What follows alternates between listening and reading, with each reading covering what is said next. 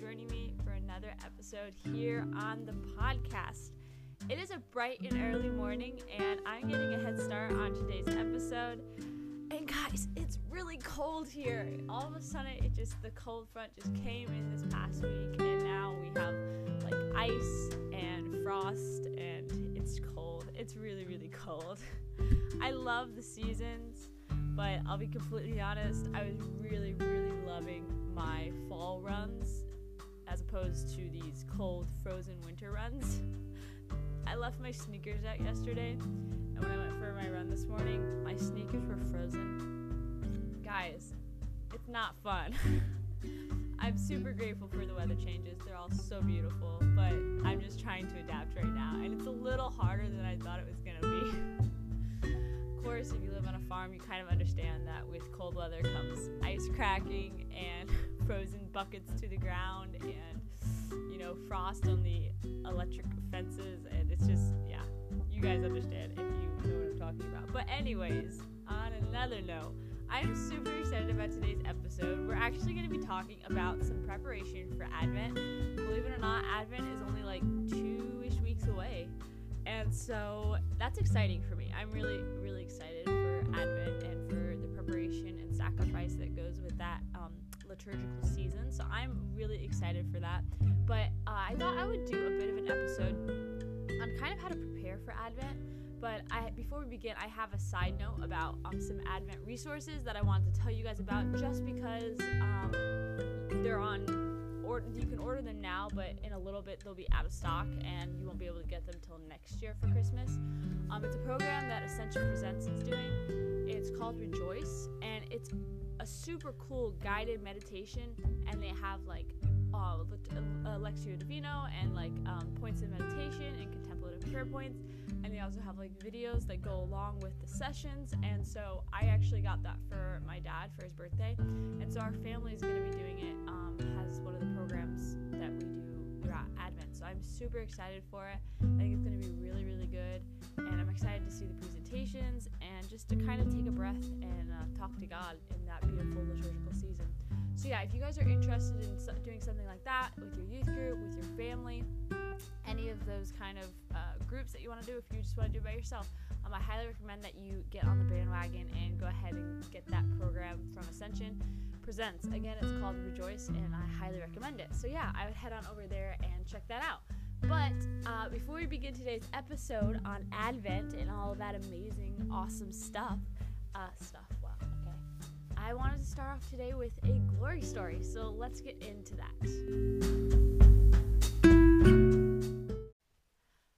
So my glory story for this week is actually a prayer, and the reason why it's been my glory story is because God has been speaking volumes to me through it, and I have found it to be a source of strength, a source of understanding, and just a moment to lean into Christ. And so I thought I would share it with you guys because it's beautiful, and the title of it is actually called Learning Christ, which is just kind of really awesome. And I was like, let's do it. So I'm going to read it for you guys. I just advise you to kind of just take a moment and just say, God, I'm going to take a breath. I'm going to take a break. God, just talk to me, okay? I'm yours right now. I open up my heart to the docility of your spirit, and I allow you to do whatever you desire within my soul, within my heart. Lord, just come upon my heart and give me the reverence and the peace that I need to accept you. Okay, so we're going to pray this prayer, and I'm just going to share it with you guys because I just love it so, so much. So, in the name of the Father, and of the Son, and of the Holy Spirit, teach me, my Lord, to be sweet and gentle in all the events of life, in disappointments, in the thoughtlessness of those I trusted, in the unfaithfulness of those on whom I relied. Let me put myself aside to think of the happiness of others, to hide my little pains, my little heartaches, so that I may be the only one to suffer from them. Teach me to profit by the suffering that comes across my path. Let me so use it that it may mellow me, not harden me, nor embitter me. That it may make me patient, not irritable. That it may make me broad in my forgiveness, not narrow, haughty, and overbearing. May no one be less good for having come within my influence, no one less pure, less true, less kind, less noble for having been a fellow traveler in our journey towards eternal life. And as I go my rounds from one distraction to another, let me whisper from time to time a word of love to thee. May my life be lived in the supernatural, full of power for good, and strong in its purpose of sanctity. Amen. In the Father, and the Son, and of the Holy Spirit. So yeah, that's been my glory story for this week. That prayer has just been, man, it's been a rock for me. I've just kind of anchored myself to the words that are in there, and just kind of the melody of it that speaks to my soul right now in a very beautiful way. I love the part in there that speaks about, as I go my rounds from one distraction to another, let me whisper a word of love to thee. I love that part because it's a reminder that so often our lives are full of just one distraction after another, and that sometimes you just need to remember to whisper a word of love to thee.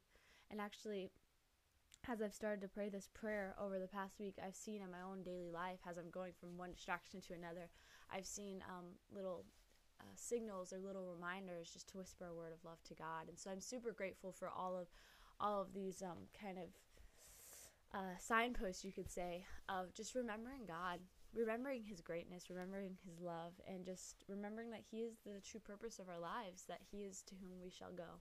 So yeah, that's my glory story for the week. I'll have this prayer in the show notes if you guys are interested in reading it. So let's get on to today's episode. Okay, so in today's episode, I wanted to talk about fasting. Now, you're probably like, Emily, why would you want to talk about that? That's kind of a really boring topic. Okay, but if you think about Advent, a lot of times Advent is celebrated, well, it's exactly that. Advent is celebrated. It's a celebration. It's a constant, feast and joyfulness and celebrations and all kinds of greatness because it's exciting. And, we're preparing for the birth of our Savior and the coming of Christ. And so Advent has always been really, really filled with a lot of festivities and also just, everything that goes into, the Christmas season. But I was thinking about Advent in comparison to Lent. And I was thinking about how both experiences are a preparation for the coming of Christ in two different ways. The first, Christmas, is the preparation, or Advent, I should say, is the preparation for the infant child who is born to life, born into the realm of humanity, who is born to our fallen state, even though he himself was perfect. And the second, Easter Sunday, is when Christ rises from the dead and he's brought to life again. So both instances have an intriguing parallel between life and the coming of Christ's life. And so I was thinking about the entities that go into the Lenten period as we prepare for the resurrection of our Lord, and how there's fasting and there's penitential acts, and it's a moment of kind of, I guess you could say, spring cleaning for the soul, of where you purify yourself and you prepare yourself so that when Christ does rise on Easter Sunday, you have a place to celebrate him, you have a place to rejoice in him. And I was thinking about why, I was kind of like, well, why don't we do that for Advent? Like, Advent is that same kind of, we're preparing for Christ. And while there is obviously nothing wrong with celebrating the coming of Christ and rejoicing in the coming of Christ, I noticed there's not a penitential side to Advent. And I think there needs to be. I think there needs to be moments of fasting and acts of purification, so that when Christ comes on Christmas, we have a place to put him. We have a manger prepared in our heart for him to lie. And so I kind of wanted to talk about fasting because Advent's coming up here in just like a couple of weeks. And so I figured it'd be a good practice that we could all put into action during Advent. And I wanted to talk about a little bit of fasting's fruits and kind of its biblical roots, because I know not a lot of people actually understand fasting, or they have heard about it, but it's never been explained in detail. So I just kind of thought I would talk about it. So to be honest, I know a lot of people that absolutely hate fasting. And I know a lot of people will find ways to get out of it. My brother used to do that. He would be like, well, I'm 14, or I'm younger than 14, so fasting doesn't apply to me. There's all kinds of excuses we can make. And people can say that they're doing different kinds of penances, like abstaining from social media or certain parts of certain kinds of food like sweets and stuff. But the reality is that, fasting it's kind of all or nothing, guys. And fasting is going to be uncomfortable, but like I think we forget that that's the point of fasting. That you don't want to be overcome by your fleshly desires, also known as concupiscence. And many people try to offer up small sufferings and unite it with Jesus on the cross. But there's some beautiful words, St. Alphonsus Liguori, that I wanted to share with you. And he says this. He says, "He that gratifies the taste will readily indulge the other senses. For having lost the spirit of recollection, he will easily commit faults." He goes on to say, "I want to have a strong backbone. I want to grow in self-mastery. I do not want to be a slave to my passions. I want to embrace the attitude of St. John Chrysostom, who said, 'Fasting is wonderful because it tramples our sins like a dirty weed, while cultivate and raises truth like a flower.'" End quote. So that's a beautiful reflection there by some beautiful saints that I want to share with you guys, just to kind of open up this topic, because I think a lot of times we can overthink the whole fasting thing. I think we overcomplicate it, and it does not need to be that way. So let's talk about some of the biblical roots of fasting. Again and again, the Bible encourages actually the practice of fasting. I mean, let's look at the Old Testament. As early as the second book of the Bible in Exodus, and even the prophet Elijah in the book of Kings. We read about Moses's fast in the desert, which was a time set apart in order to dwell in the midst of God's glory on Mount Sinai when he wrote the Ten Commandments. And we see in Exodus 34:28, "So Moses was there with the Lord for 40 days and 40 nights without eating any food or drinking any water. And he wrote on the tablets the words of the covenant, the 10 days. End quote. So we also know that the Jewish people in the nation in Israel kept fast on the Day of Atonement, also known, in Jewish culture as Yom Kippur. And so there's many instances like this that tie into, like, for instance, Leviticus 16:30 that says, "For on this day atonement is made for you to make you clean. Of all your sins you will be cleansed before the Lord." End quote. So the temptation the Israelites experienced in the desert, it foreshadows how the 40-day fast of Jesus in the desert, it foreshadows that 40-day fast that Jesus in the New Testament experienced in the desert. So moving to Deuteronomy chapter 8, verse 2, it specifically says that, "Remember how these 40 days the Lord your God has directed all your journeying in the wilderness, so as to test you by affliction, to know what was in your heart, to keep his commandments or not." Is that not so beautiful, guys? Like, is that not so powerful that the Lord is going to test you by affliction to know what is in your heart? Will you keep his commandments or not? Like, wow. Wow. I think a lot of us have distractions. A lot of us have impediments in our heart that need to be cleared if we're going to have a place for Christ to lay his head whenever Christmas season does come. And this time of fasting that can be applied to Advent can be a moment to be able to be tested by a small form of affliction, by hunger pains, by denying ourselves the desires of the flesh, to keep his commandments, and to show what is in our heart. Now, I know a lot of people, they're all like, well, Old Testament, it doesn't matter, it doesn't apply anymore. Jesus fulfilled the old. So if you're one of those people, we can go to the New Testament. There's many instances in there as well, so we'll just hit on that right now. It's not the things of the world, namely food and drink, that are bad, okay? I want to put that out there. Everything that God created is good simply because he created it. So therefore, when we fast, we're not giving something up because it's bad, but rather we're giving it up because it is good. It wouldn't be a sacrifice. If I was to give up, what's something I don't like?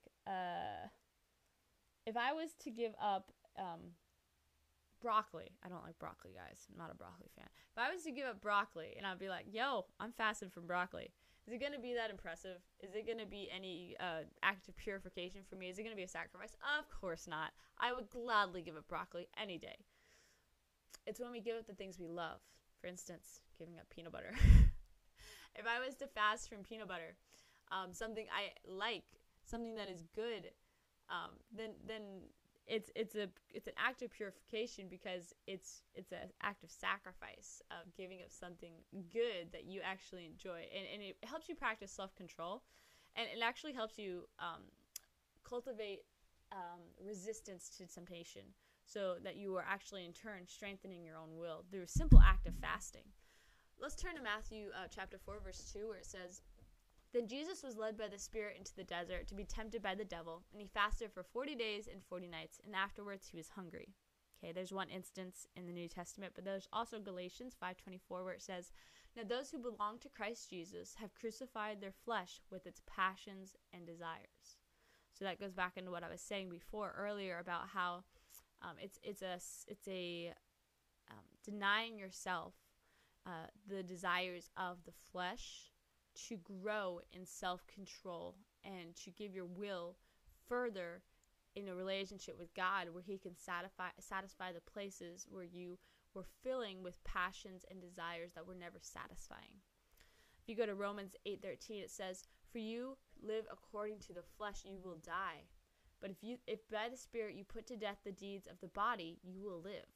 So there's just some instances in the New Testament where it points to the importance of fasting, but not only the importance of fasting, but also the importance of denying yourself the desires of the flesh, the desires to eat whatever you want, whenever you want, to enjoy the goodness that God has put here. And it's not to say that you're never supposed to enjoy it, but I think by sacrificing things more, you learn to appreciate them more, right? It goes back to that saying that, you don't know what you have until it's gone. And I think that's so true for instances like fasting. Like, you may not realize how much you appreciate a certain entity or how much you love something or how good something is until it's not there. For instance, when you decide to give hot showers for Lent, you don't ever think twice about that hot water in the shower that you get to enjoy when you take a shower until it's not there. You see what I'm saying? So it's just about, not only is it about purifying your heart and getting rid of things that are distracting you from the coming of Christ, but it's also about just learning to control yourself, to not be a slave to your desires or to your passions. Let's talk about the spiritual fruits of fasting, because I think this is something that's not talked about enough, and so I want to talk about it for a moment. Fasting brings governance, for one. I had once heard a priest talking about fasting in this particular way. He said that as humans, we have a rational soul, which is made up, of the intellect and our will. And within that, we also have freedom. And we fast because by practicing looking at something we desire, like, for instance, a piece of chocolate or something, and saying no to it, we're actually working out our spiritual muscles. Okay, so we are using our God-given intellect and our God-given will to say no to something good, so that when sin does present itself as something else we desire, we have the strength to say no, and it leads to us doing so more easily. Okay, so when we are then doing these entities, which I just mentioned about what the priest was saying, when we're strengthening our spiritual muscles of saying no, we are then bringing honor and glory to God by using our intellect and will to govern our desires. Therefore, you're actually overcoming a portion of concupiscence. How cool is that? Like, talk about warriors, guys. But also, another entity of fasting, a fruit of fasting, is that fasting makes room. I think for a lot of people, a very challenging but tangible way for you to refocus your gaze on Jesus is by fasting from your phone, fasting from devices. Now, you have to remember, fasting doesn't just have to do with food, right? Fasting has to do with anything. Basically, yeah, anything. In fact, you could fast from anything. Have you ever been one of those people that forgot your phone or something on your way to work or school, or and then you immediately panic, but then later realize that not having your phone actually kind of served as a moment of retreat to be away from it all? I think too often people allow a little screen to suck them away from the beauty of the present, and people look through the screen as an observer of someone else's life, someone else's reality, instead of seeing with their own eyes the wonder of their own life. In each moment, when if you ever faced in a moment with an inclination to reach for your phone, just be reminded that you can use those few seconds to pray a Hail Mary or just look out the window in gratitude for God's creation. So just remember that when turning to your Creator, you will never be left feeling anything more than peace and rest.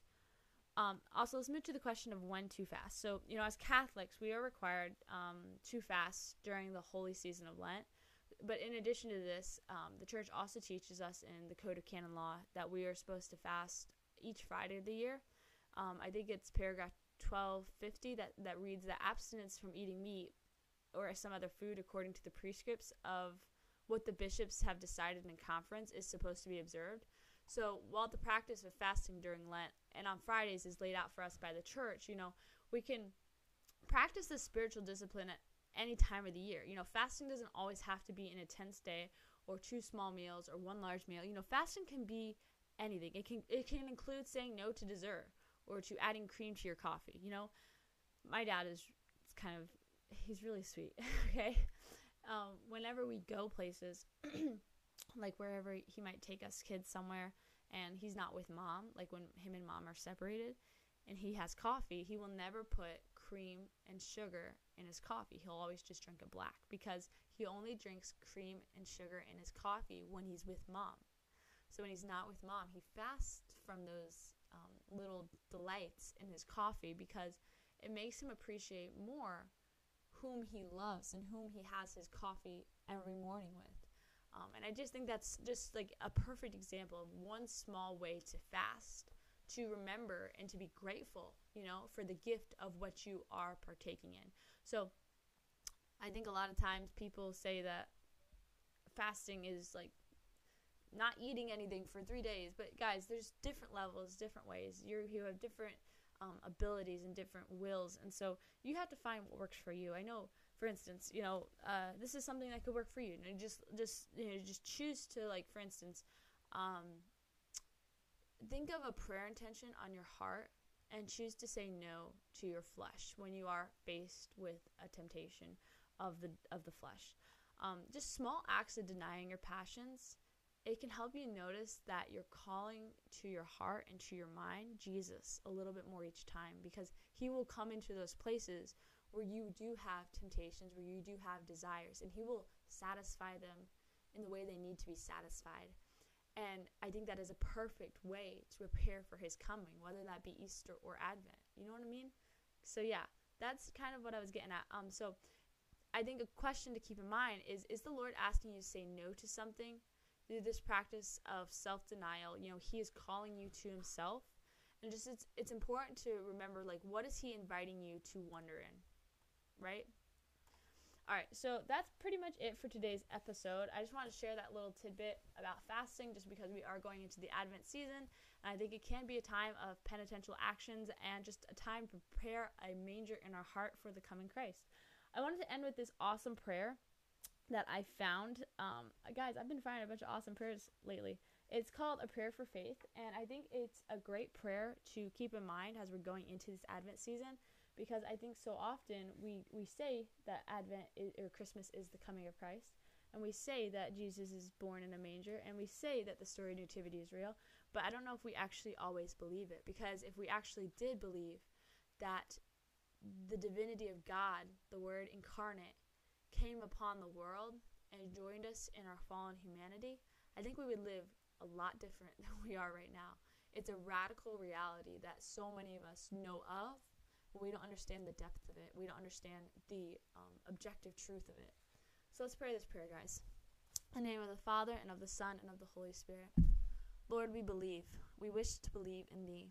Let our faith be full and unreserved. Let it penetrate our thoughts and our way of judging divine things and human things. Lord, let our faith be joyful and give peace and gladness to our spirit, and dispose it for prayer with God and conversation with men, so that the inner bliss of its fortunate possession may shine forth in sacred and secular conversations alike. Lord, let our faith be humble and not presume to be based on the experience of our thoughts and of our feelings, but let it surrender itself to the testimony of the Holy Spirit, and not have any better guarantee than indocility to tradition and to the authority of the magisterium of the Holy Church. May our lives be lived in the supernatural, full of power for good, and strong in its purpose of its sanctity. Amen. In the name of the Father, and of the Son, and of the Holy Spirit. Thank you so much for joining me for another episode here on the Promethean